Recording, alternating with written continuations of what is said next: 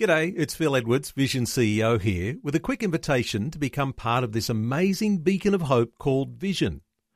Together we can put our love into action to help people of all kinds build or rebuild their lives on the truth of God. Please consider the part you can play during our upcoming Visionathon appeal, remembering that it's your support that makes Vision possible, including this podcast. V180's word for today, helping you live different every day. Finally, be strong in the Lord and in his mighty power. Ephesians 6, verse 10. It takes a special person to be Christ's ambassador. Not only does it make Satan angry, it makes you his target. He wants you to fail in this mission. See, Paul writes, "Finally, be strong in the Lord and in his mighty power.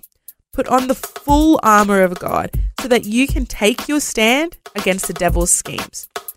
For our struggle is not against flesh and blood, but against the rulers, against the authorities, against the powers of this dark world, and against the spiritual forces of evil in the heavenly realms.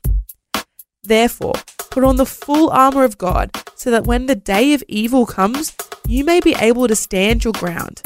And after you have done everything to stand, stand firm then, with the belt of truth buckled around your waist, with the breastplate of righteousness in place, and with your feet fitted with the readiness that comes from the gospel of peace.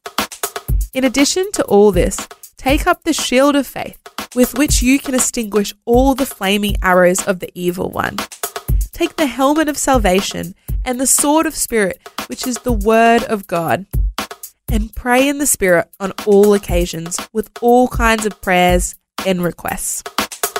With this in mind, be alert and always keep on praying for all the Lord's people.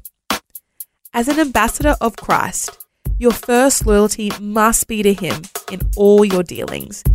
To be disloyal is treasonous. You say, that's a high standard. Yes, it's a high calling. It's also the most rewarding life you can live. The word for today, as featured in V180 magazine. Subscribe today at v180.org.au. V180. V180.